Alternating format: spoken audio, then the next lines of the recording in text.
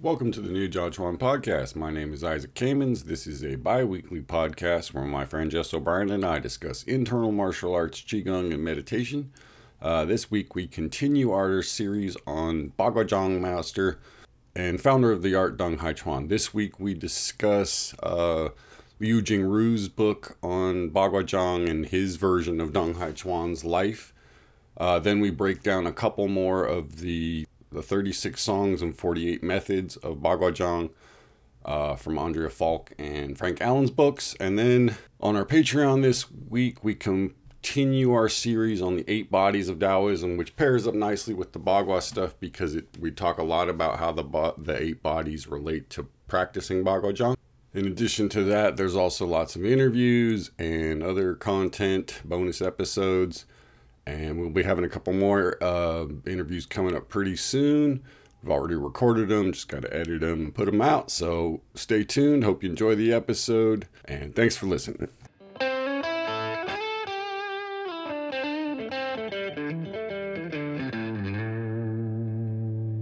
So turning back to our discussion about Dong Chuan, the mysterious martial arts master who founded Bagua Zhang in the late 1800s.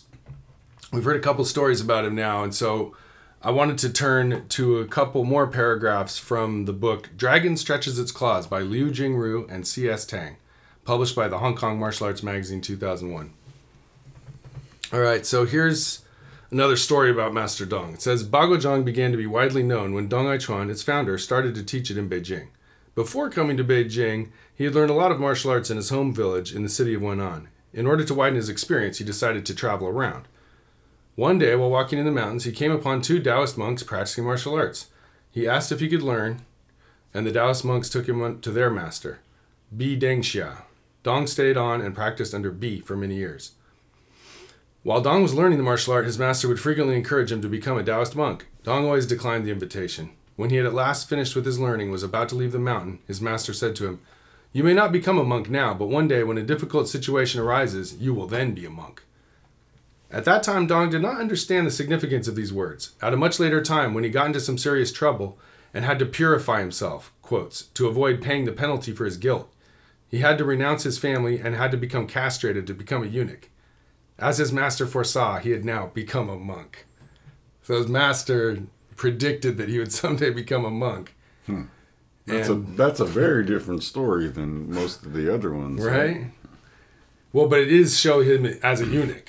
Which many of them do. Right, but it gives a reason. Right. Most of them just say, oh, he went to the palace and got right. This is like, Yeah. He paid the price to avoid paying the penalty for his guilt.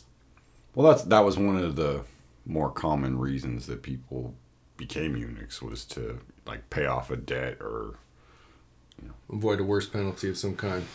Yeah. Yeah, but it was predictable. I'm not sure what would be much worse than that. Right? I mean, it's a pretty close situation.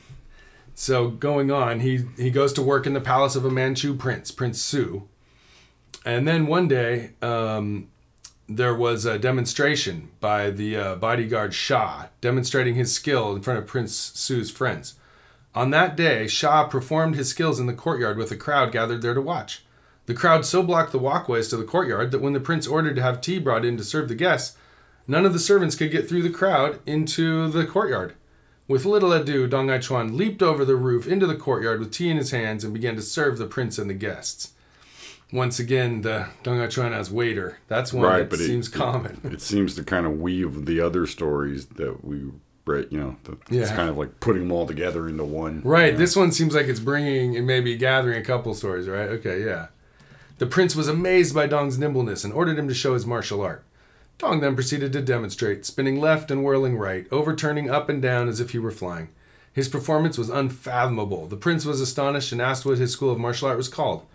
Although Dong had studied with his teacher for many years, he had never cared to know its name, and so he replied by coining a name impromptu on the spot, and answered, 8 trigrams palm. The prince then assigned him the chief post in the palace. So that was it. He made up 8 trigrams palm on the spot. Just like, let's call it 8 trigrams palm. How's that? Which is interesting because that's kind of the opposite of the story that it's based, so deeply rooted in the Bagua, But well, I mean, he probably said that because it had something to do. Right. With Well, then again, Bagua, there you go. You know. But the idea he sort of made it up on the spot is kind of funny.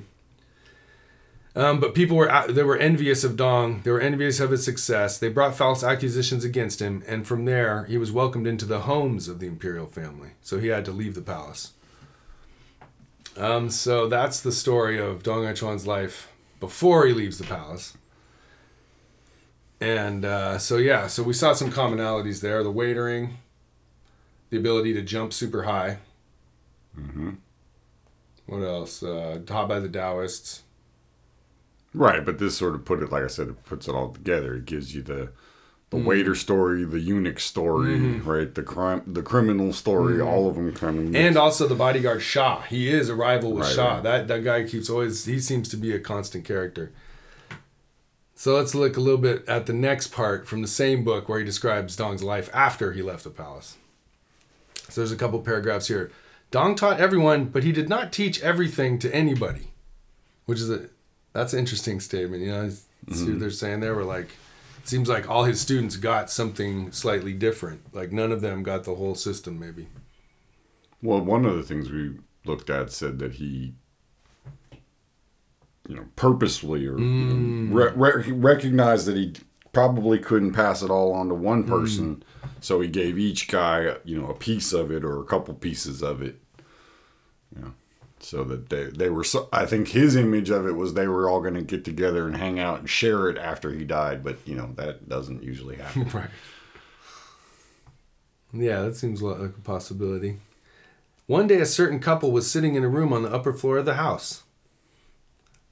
They heard a child laughing on the roof. They opened the window and they saw Dong Chuan carrying a child on his back. He had just leaped up onto the roof with the child.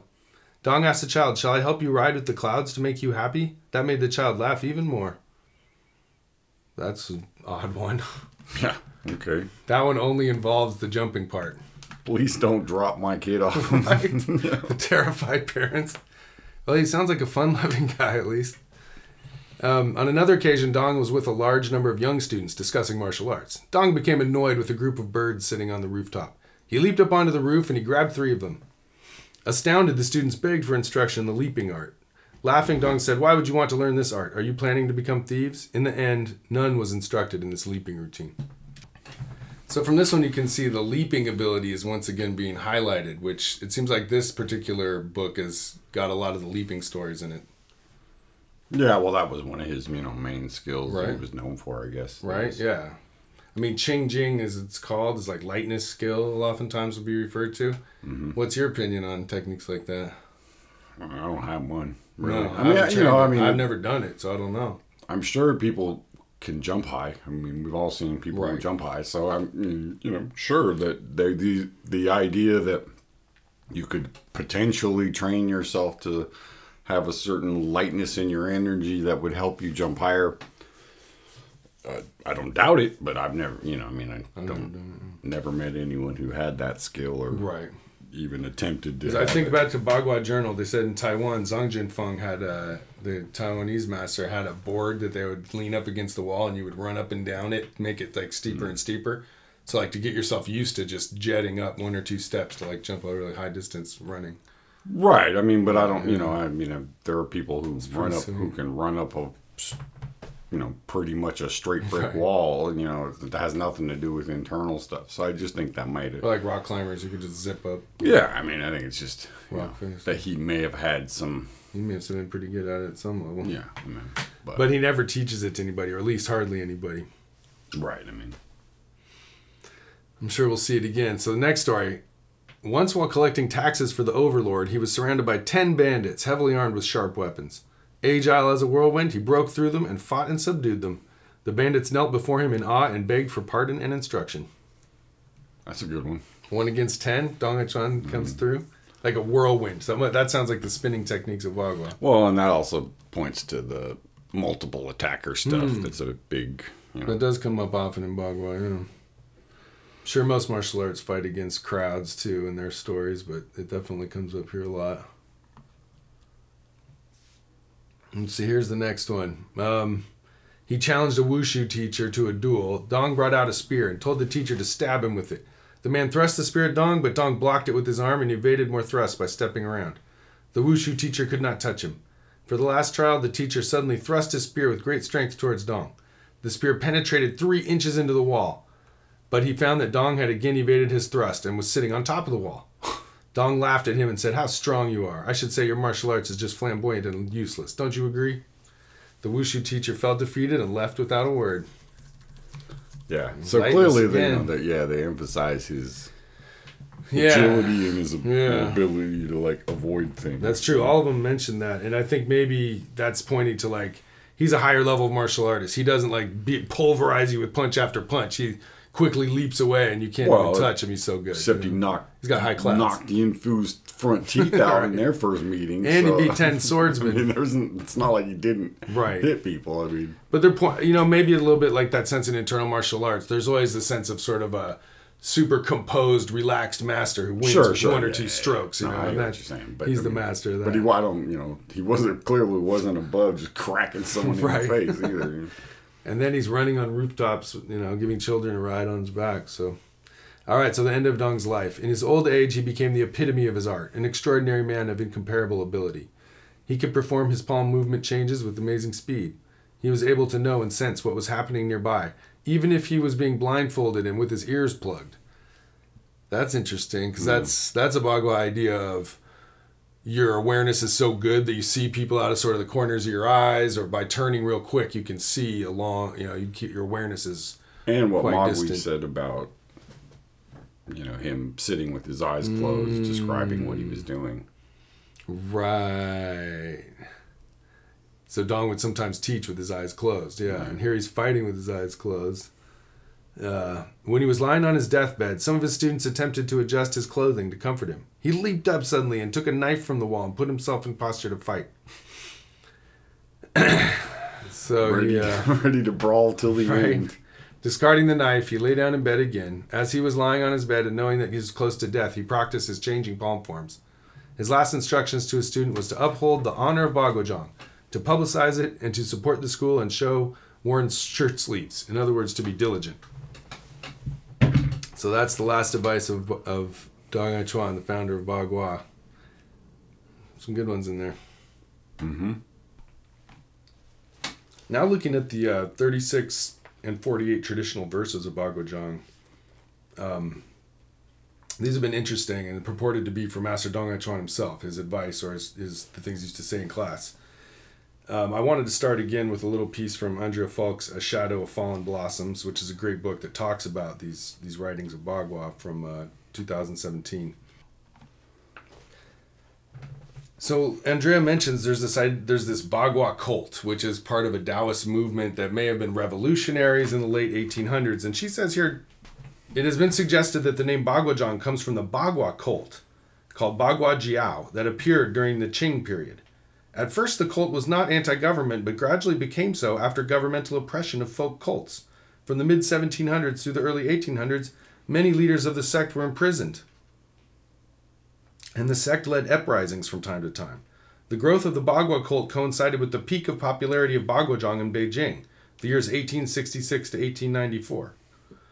Analyzing historical materials, the appearance of Bagua Zhang during the Qing dynasty coincided with and was inextricably linked to the folk cult called the Bagua cult.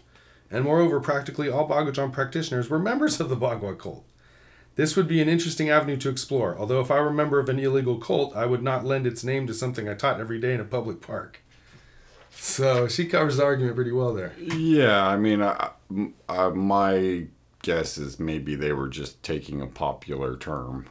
So everyone was pumped on the idea, so they just used that as the both name. The cult and the martial artists and a whole bunch of other people probably, if you say I do the Bagua, because that just means I do the 8 changes version of something.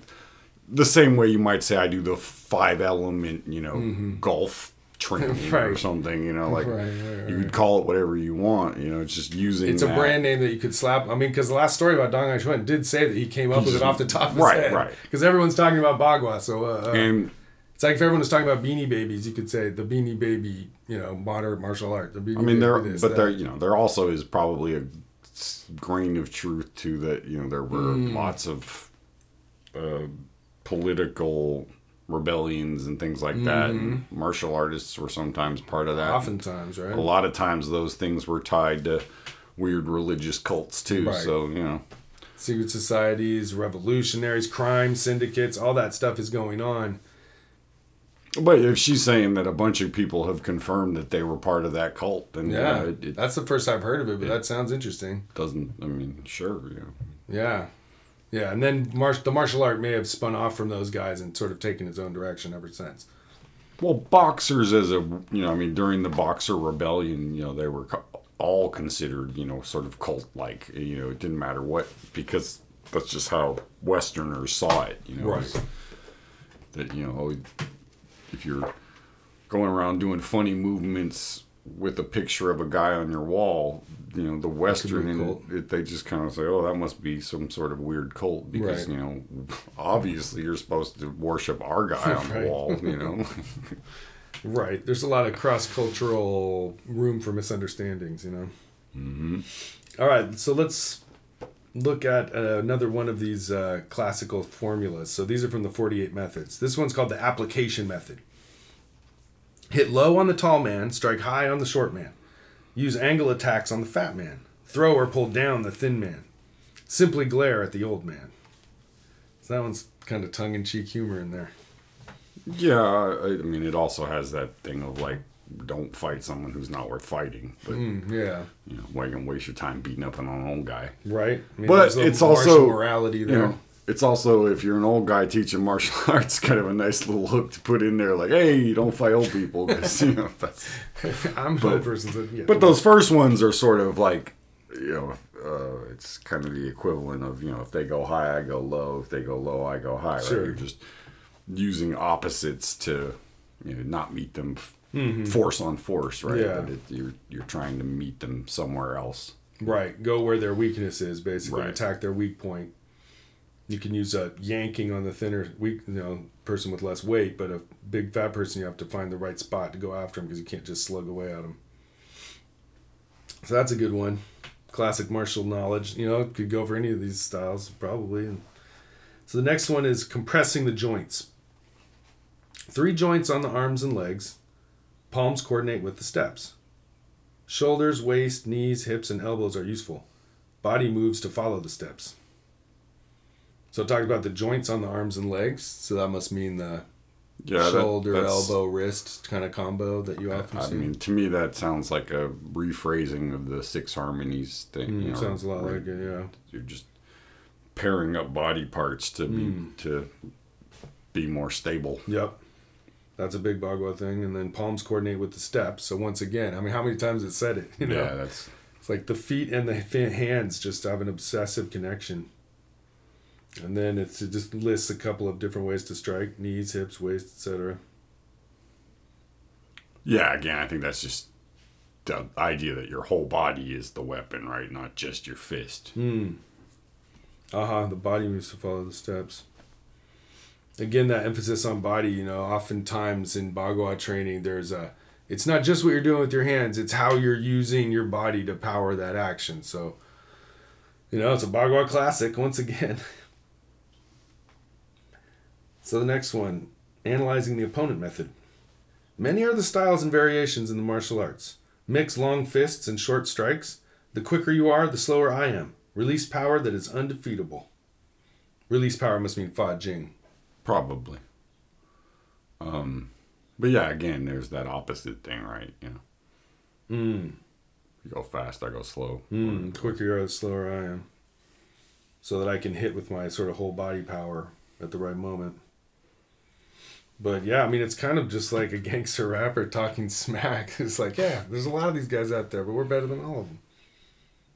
Well, that's what I mean. Most of these things are kind of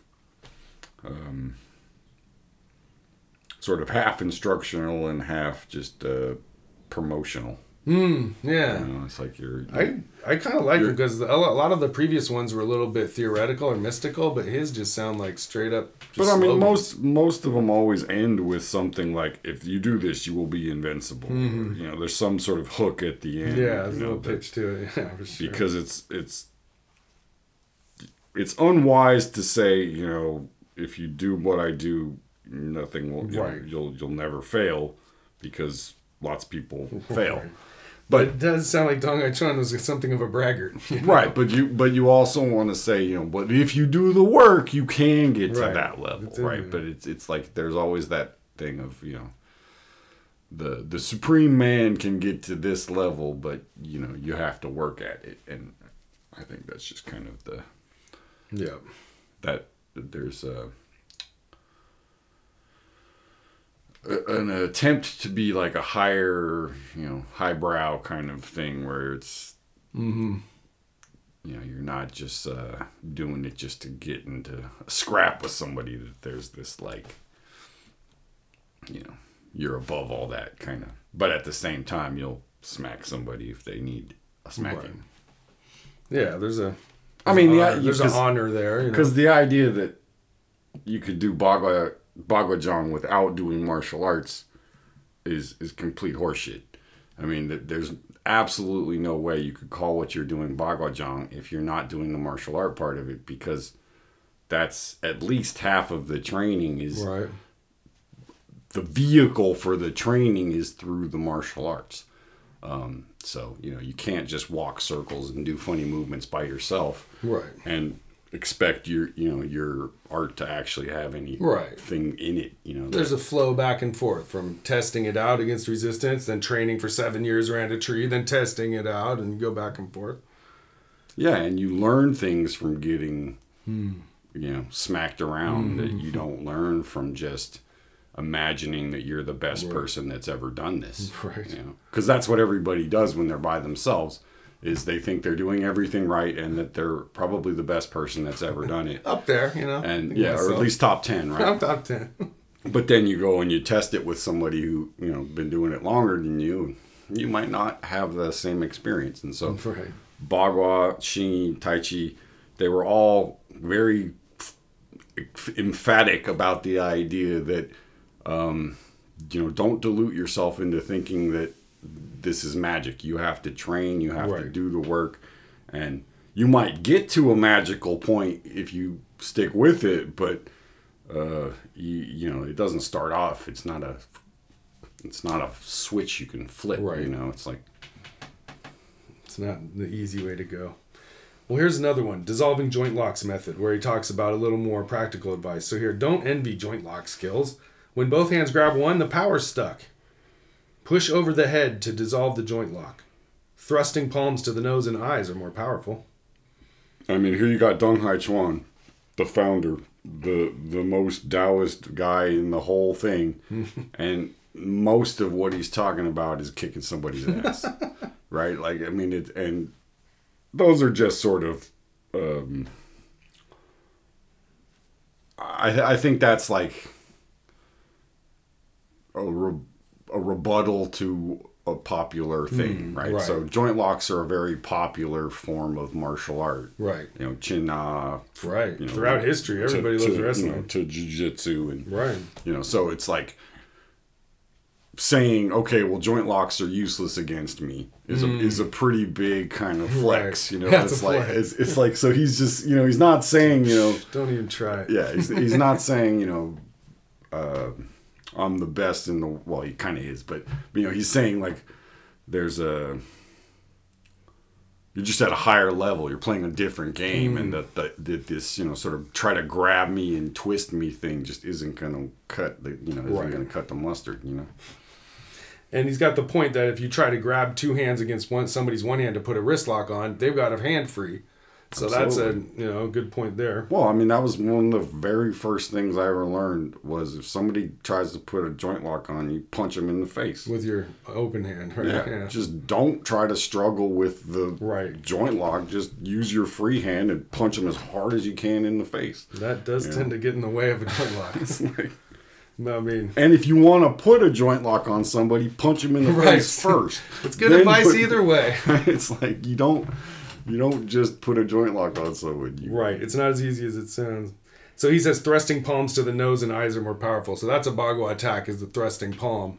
So he's like, don't bother with wrist locks. Just thrust at their face and their eyes. So savagely attacking their face might help more. Yeah, because a joint lock is a way of controlling someone, but it's a slow way to hurt someone. It's got disadvantages that come with it. You've got to hold, you got to hold that joint. You've got to push on it pretty damn hard and keep pushing on it if you're going to break it. Right. And that's going to take a while in fighting terms where, Right. They're doing everything to get out. A piercing palm to knock out your two front teeth is almost instant, That's what you did to poor Yin Fu. Yeah, and also they're saying here maybe once you get out of the joint lock, you're in good position to do that stabbing, right? I mean, and I know the Bagua schools that I've visited and trained with, you do joint locks and then you practice sort of twisting your arm as a joint lock is being point on to like get ahead of it kind of and like break free from it. And use those Bagua circles as a and all anti-joint all locking. internal martial arts have a basic Tai Chi does that for sure. Basic principle that the reason you don't lock your joints when you do a strike is because it's a lot harder to put a joint lock on a bent arm than it is on a straight one.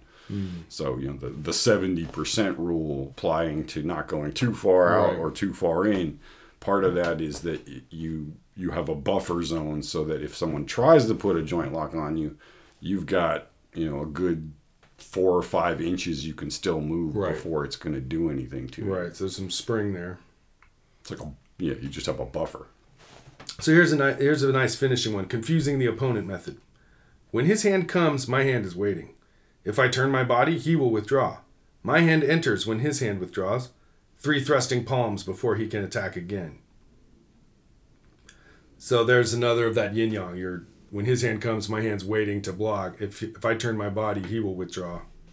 Right, but then it says punch him in the face a bunch of times. My hand enters when his hand withdraws. So if he tries to step back, then you follow up with thrusting palms. Right. So yeah, it reminds me of the idea of Rosho where you're getting to intuitively feel as a person, they start to make a motion to back up. You press the attack. Your body feels it happening before your mind necessarily even notices it.